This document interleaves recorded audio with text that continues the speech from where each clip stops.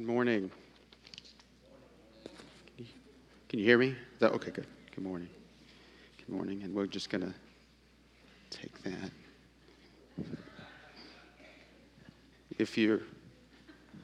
I have a problem with self-injury when that is there, so I have to move it because I just can't. Let's continue to worship as we come to the Lord in prayer. Father, we praise you and exalt your holy name. As we gather, as we draw near, we can't help but stand in awe of you, the glorious one. We come together as this dwelling place of your Spirit, and we come to you the only way possible, through your Son, Jesus Christ. And as we draw near to you, we know that we draw near to one who is holy. So we begin by acknowledging our own sin as we come into your presence. We all feel it, we all know it. And Father, we bring it to you.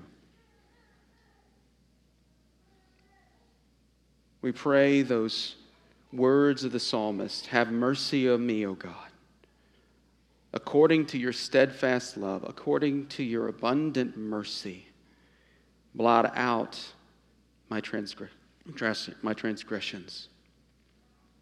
Wash me thoroughly from my iniquity and cleanse me from my sin." Father, for I know my transgressions and my sin is ever before me. We confess to you that it is against you and you only that we have sinned and done what is evil in your sight. Father, we acknowledge, we recognize what is unavoidable. That none of us come here this morning having honored you as we ought. And Father, we praise you for that certainty that we have, for that assurance that we have, that as we bring our sin, you forgive. 1 John 1:9 says, "If we confess our sins, Father, you are faithful and just to forgive us our sins and to cleanse us from all unrighteousness, because your Son, Jesus Christ, is our advocate." And we thank you for that. Father, we come praying for this gospel message, this good news, that you are reconciling people to yourself. We pray that you would continue to send those who will proclaim that message in this country and in this world. We pray that you would do what you promised, giving the nations to your Son. That you will take your people from those places. Father, we pray as we come together for those who are sick, who are suffering, who are struggling. We pray that they would know your presence, that they would know your help. Those who are among us, those who are in our community, Father, we pray that you would show yourself a God who sees, who knows, and who comes. We praise you for all these things in Christ's name. Amen. So in our scripture today, it's coming from 1 Peter, chapter 2. And we're going to look at verses 4 to 7. Real quick, I'll just give you sort of a big picture of what's happening in 1 Peter. So 1 Peter, he's got this people that he's writing to, and these people are like in the backwoods of the Roman Empire. He calls them exiles. These people are grieved by trials. And the way that he begins this thing is reminding them of what God has done in his mercy and in his power. That they've experienced this thing we call this new birth. He's made them alive. That's what they've experienced. He's brought them to life to what Peter calls a living hope. And he just bangs on that theme throughout this first chapter, calling them to recognize what is ahead, this inheritance, this salvation, this anticipation of hearing this praise, glory, and honor that will be theirs at the appearance of Christ. He's talking to a people that are currently going through difficulty. He's talking to a people that he knows, they're like us, that they've never seen Jesus and they don't see Jesus in that moment. Yet their belief, their trust in him is not in vain. And he does this great thing. He says, all of this stuff you've experienced, that stuff has been stuff that's been talked about for a really long time. The prophets, they were looking forward to this stuff that you're experiencing right now. Those prophets who were talking about the sufferings of the Messiah and the glories that would follow, they didn't see it. You're seeing it. It's yours. And he ends this section again with this idea of new birth. Here's what you got from the new birth. Here's what you've experienced from the new birth. And here's how you got the new birth. You've been born again by the living and abiding Word. And he says, that Word that brought you to life is the gospel, the good news that was preached to you. Interestingly enough, that's what he talks about when he talks about what those prophets were saying. You heard all that stuff from the prophets in the good news that was preached to you. It begins with this word and ends with this word. And because they've experienced that, he calls them to something. He says, because of this gospel that was preached to you, this word that came to you, you got the taste that the Lord is good.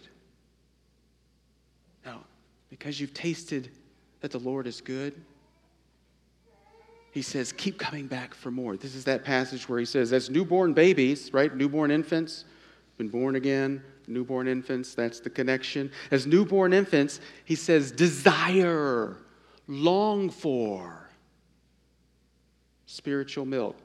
He's not talking about baby stuff. Well, he is talking about baby stuff, but not like the immature stuff. This is like he's saying, hey, look, you're a newborn babe. You need milk.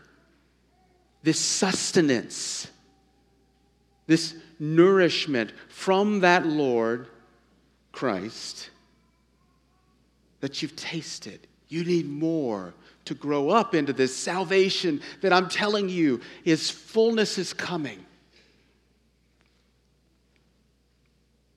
And after presenting all of that, calling them to desire this, we come to our passage. And if you would, let's stand for the reading of God's Word. 1 Peter chapter 2, verses 4 to 7, beginning of 7.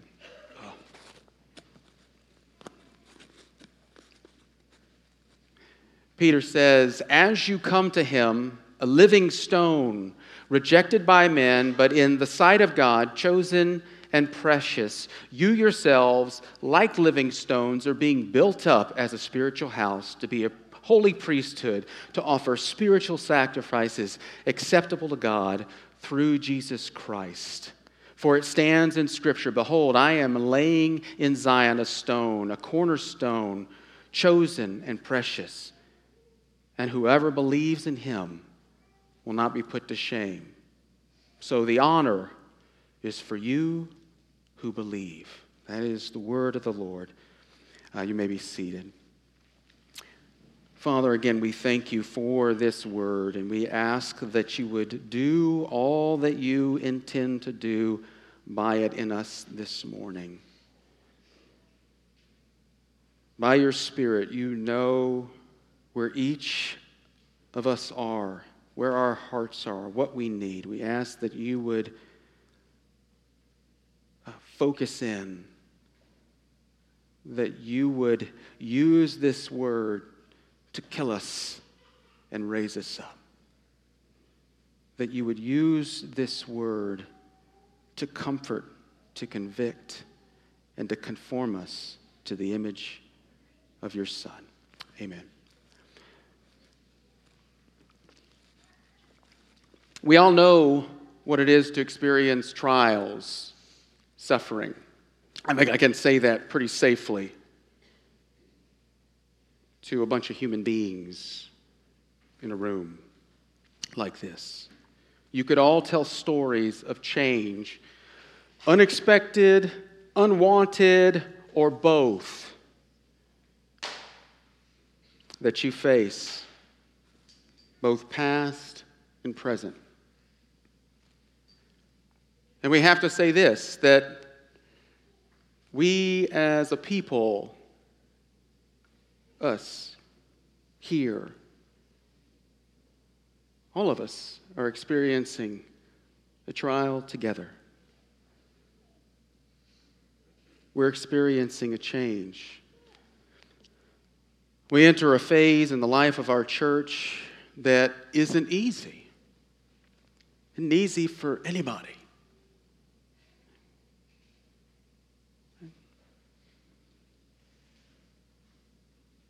And that difficulty or that uneasiness can make gathering as a people difficult. That trial can make coming here hard.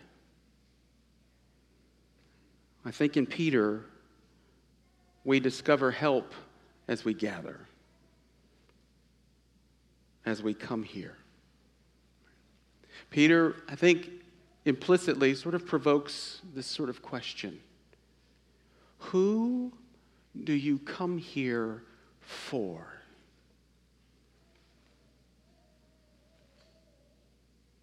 Who do you come here for?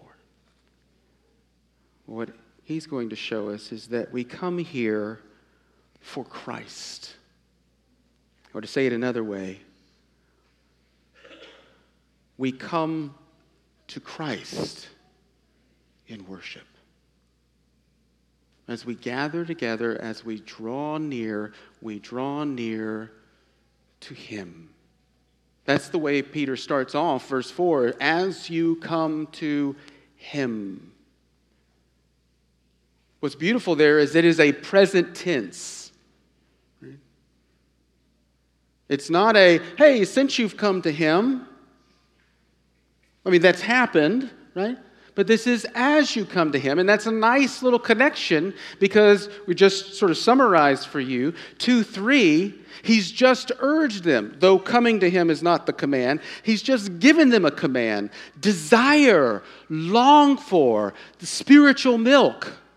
From who? From Him, the Lord, that you've tasted is good. That's what kicks this off. And now he says, as you come to Him. We come to Him. We come to Christ in worship And what he's going to show us, we could say a couple of things. We come to Christ in worship because of who he is and because of what he does.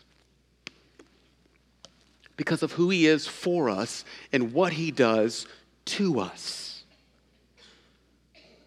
We'll start with that, who he is for us.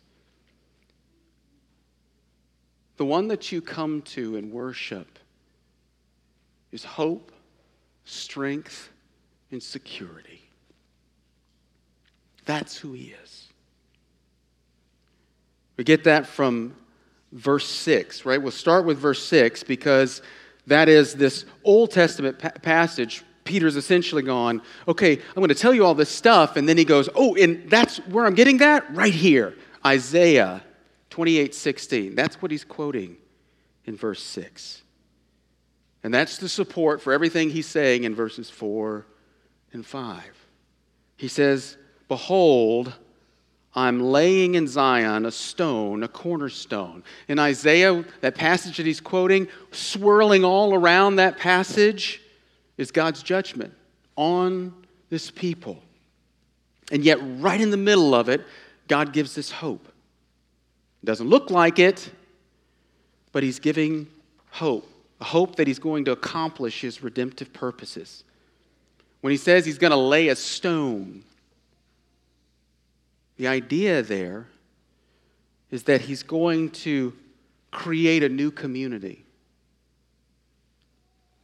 He's going to have for himself a faithful remnant that comes out of this.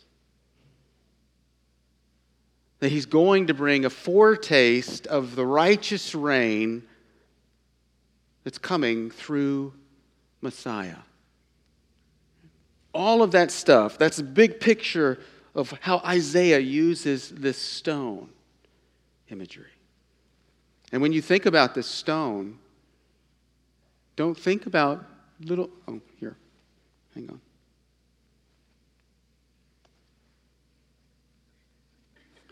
Hold on.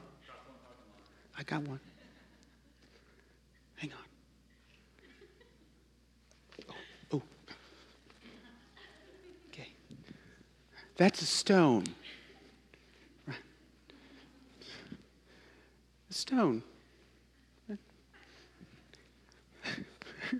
He's not, but Isaiah, he's not going, can you imagine?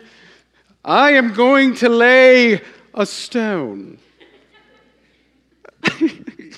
You would just go, yay. What? That's not what he's talking about. He's not talking about this. This idea is this is a massive stone. A massive stone. It's a strength that connotes protection, refuge.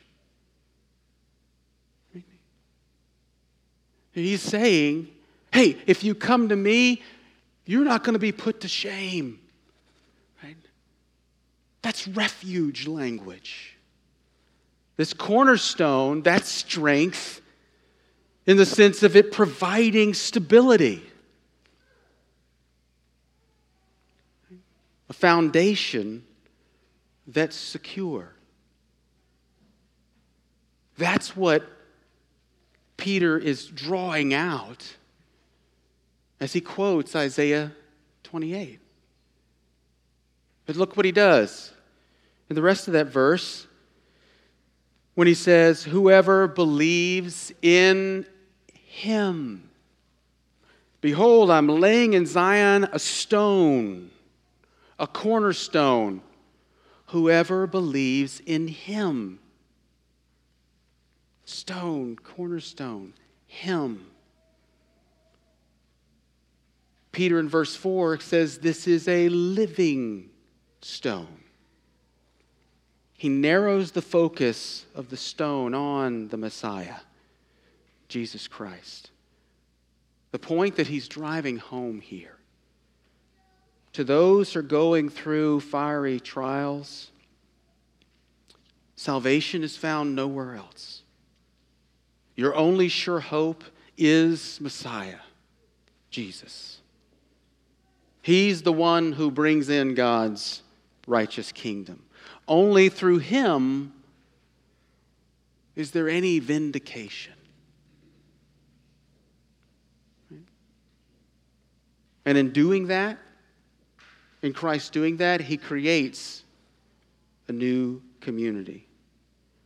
He creates a new community as he is the faithful one that brings in this kingdom. We come to him in worship because we're not like any other organization, bound together by philosophy, principle, or ideal. That is certainly not who we are. A person binds us together, one who is alive, one who has been raised never to die again. He is a living testimony to the certainty of God's redemptive work. And it will not fail. Christ is a living stone, a sure hope. We come to him in worship. We come to Christ in worship because he is the one that holds us up and holds us together. In him, we know that we are safe. And no grievous trial can stand as an obstacle to him bringing us securely to God. And because of all of this, he's this hope, he's this strength, this security. Because of all this, he's also highly valued. In verse 4, Peter says, of that living stone, he's rejected by men, but in the sight of God, he's chosen and precious. He is loved by the Father. The Father's pleasure is in his Son. He's the one the Father sent in the flesh, and in the flesh, Christ has accomplished all that the Father sent him to do. He is precious. He is precious for the work that he has done. That's what Peter says about this one to whom we come in worship. And here's the question, right? This one who is our strength, our security, our hope. This one who is precious. Do you believe him?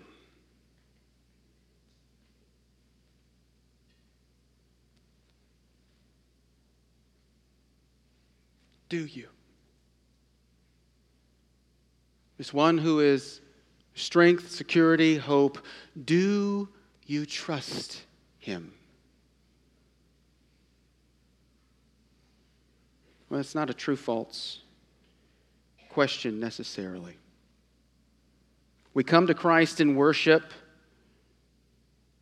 We come seeking him, desiring that nourishment from him because we believe he is our strength, security, hope. Because we believe he is precious to us. And we come to Christ in worship, seeking him, longing for that nourishment from him, because we need him to help us trust that he is this strength, security, and hope. We need him to help us believe that he is as precious as he is.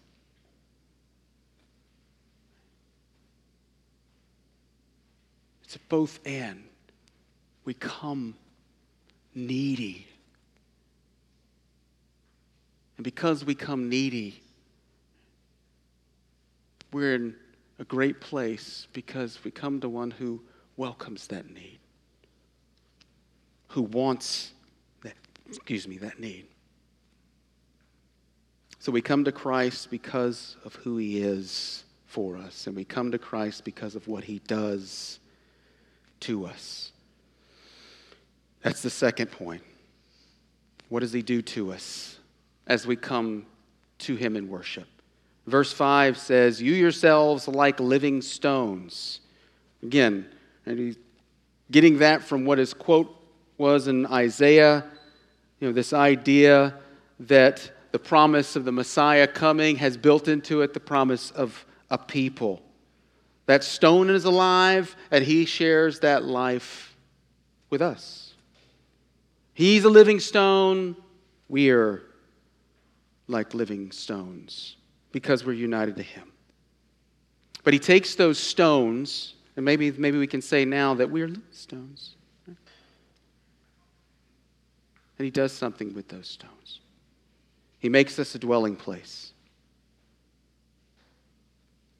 Verse 5 says, you yourselves like living stones are, present tense, are being built up. That's passive. Something is happening to us as we come to him in worship. You yourselves like living stones are being built up as a spiritual house. He takes these stones, one on top of another, places them. He creates a place. He creates a space.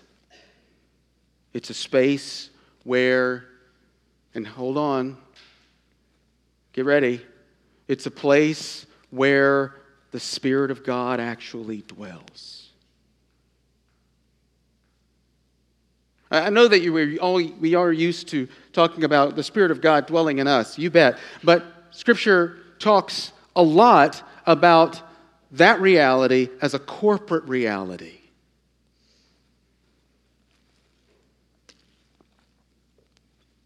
He dwells in us, certainly as individuals. He dwells in us as a people. As we come together, that's what we're experiencing. He builds us up into that kind of people. We taste what it is to be the dwelling place of God. Or let's say it like this, right? We're right now experiencing what it is for heaven and earth to meet.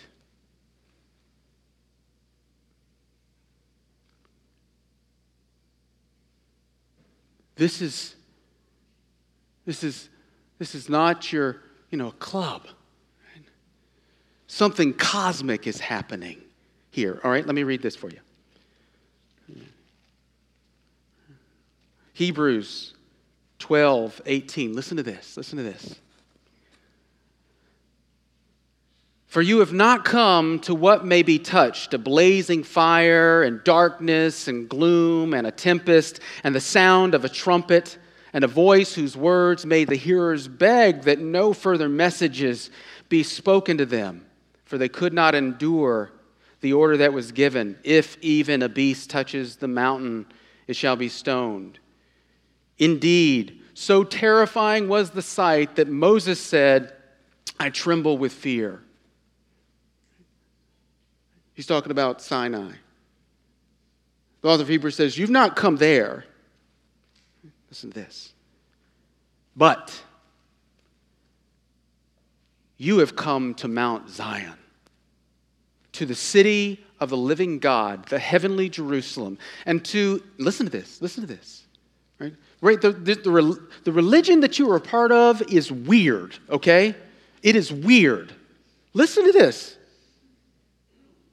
I just want you to become self-conscious for a second about what you're actually saying, right?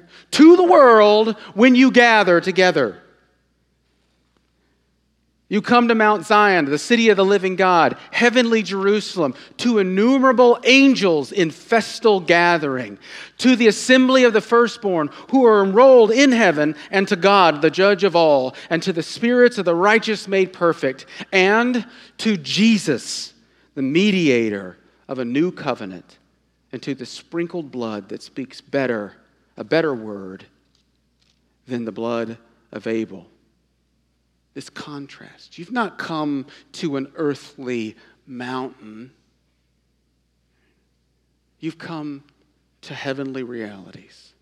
And he finishes this off in 25, and he says, you've not heard a voice from the earth. Right? Again, looking back at Sinai. You're hearing a voice from heaven. Whose voice do you think that is? Christ. He is speaking to us. That's what's happening here. That's what's going on as we gather together. So he makes us this dwelling place. He makes us servants. Verse 5 goes on. Right? You yourselves, like living stones, are being built up as a spiritual house to a holy priesthood. He makes us servants. We're servants in this house. Now we can start to see how this spiritual house is taking on a shape. It's a temple. Right? You probably already got that. But it's becoming clearer. Again, that's a corporate collective reality. We are a priesthood. We're holy. That is, we're consecrated, set apart for this position as a priesthood. And what do? Verse 5, again, you yourselves, like living stones, are being built up as a spiritual house to a holy priesthood. Verse 5, to offer spiritual sacrifices. We come to Christ in worship to offer sacrifices. Have you stopped to consider how much temple worship still shapes what the church does? The New Testament. That temple worship. I mean, have you ever wondered why they don't talk a whole lot about, what do we do in worship? Because they had a lot of practice already. They didn't just leave it all behind. It shapes how they see themselves. It shapes what they see themselves doing because of what Christ is doing in them in worship. We offer these spiritual sacrifices, and that's not invisible sacrifices. Don't take it like that. I'll show you what I mean by that. But I'm just going to give you sort of a few of these things. What are these spiritual sacrifices? Prayer. Psalm 141, verse 2. Let my prayer be counted as incense before you, and the lifting up my hands as the evening sacrifice.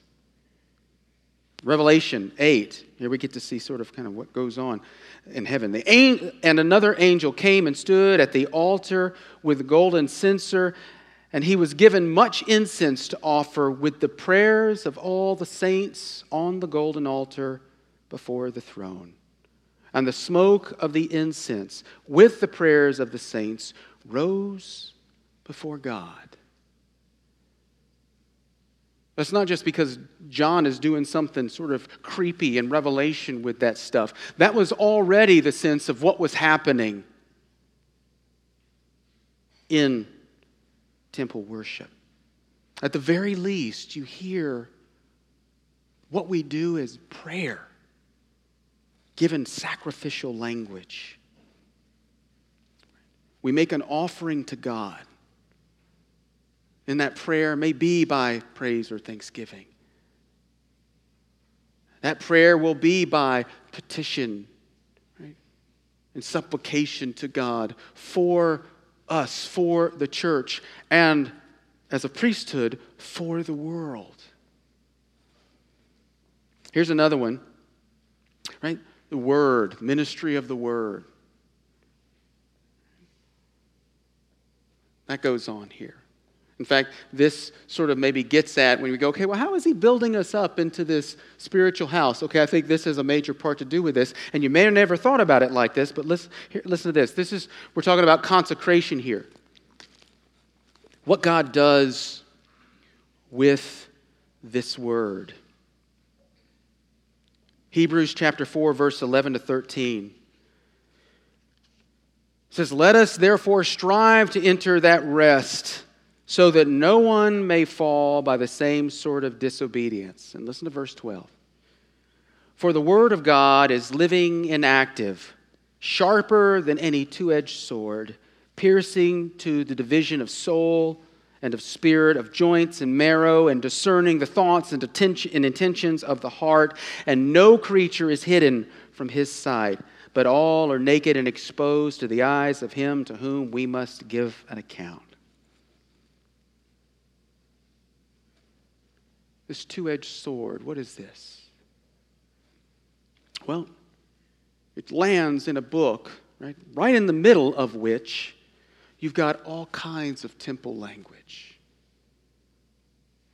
This illusion of that priest's knife cutting us, chopping us up, not leaving us in pieces, but arranging us to be burnt up by the Spirit's work, consecrated to Him. Jeff Myers, that comments on this, he says, "The fiery Spirit will use the word during this part of the service to chop us up and wash us and transform us into a holy people prepared to meet our holy God." That's a part of what goes on here. Part of what our high priest is doing in us. Another a spiritual sacrifice, thanksgiving and praise. Hebrews 13 again says, "Through him then let us continually offer up a sacrifice of praise to God, that is, the fruit of lips that acknowledge his name." Psalm 69, "I will praise the name of God with a song. I will magnify him with thanksgiving." And verse 31 says, "This will please the Lord more than an ox or a bull with horns or hooves." Our singing is painted in sacrificial language. Our offerings, how about this? Our offerings are another one. Like offerings, giving. Hebrews 13:16. "Do not neglect to do good and to share what you have, for such sacrifices are pleasing to God." Lastly, this meal that we share. 1 Corinthians 5:7 and 8. Paul says, "Cleanse out the old leaven, that you may be a new lump, as you really are unleavened. For Christ, our Passover lamb, has been sacrificed. Let us therefore celebrate the festival, not with the old leaven, the leaven of malice and evil, but with unleavened bread of sincerity and truth." This allusion to Passover and communion. You know what this sort of Lord's Supper sort of corresponds to, the Old Testament? A peace offering. That's the only one that both the priest and the people get to eat. Communion with their God. It's again not that Christ is sacrificed when we eat, but we have this sort of memorial in this sense that we are reminding God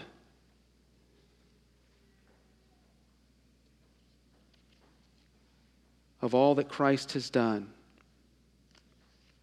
and that he promised to give us all that Christ has secured for us. But note this about these sacrifices. They don't stand on their own. I mean, in the same way that we come to Christ in worship because of who he is for us, and come to Christ for worship in what he does in building us up as this spiritual house, making us a priesthood so that we can offer sacrifices. This only makes any sense because of the last thing that Peter says. Verse 5. He says, "You yourselves, like living stones, are being built up as a spiritual house to be a holy priesthood, to offer spiritual sacrifices acceptable to God through Jesus Christ." All of our sacrifices and offerings are pleasing to the Father because of Christ. It's offered through him, meaning that they are received by the Father because of the sufficiency of his work.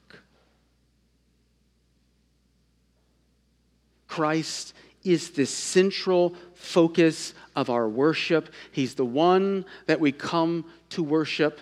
He's the one that we come to in worship through and through. All and all. When we come to him in worship, we come to him as our hope, our strength, and our security. We come to one that makes us a place of worship and a people of worship. And we come to one that we can trust. We come trusting in all that he's done for us. We come trusting in the Father's faithfulness to accept it. All of it. Through him. Well, as we do this thing, as we come to him in worship, I want to invite you now, go ahead and begin coming up to receive the Lord's Supper. What we'll do, as we did last week, you'll come up, you'll receive it, go back to your seats, and then we'll all take it together.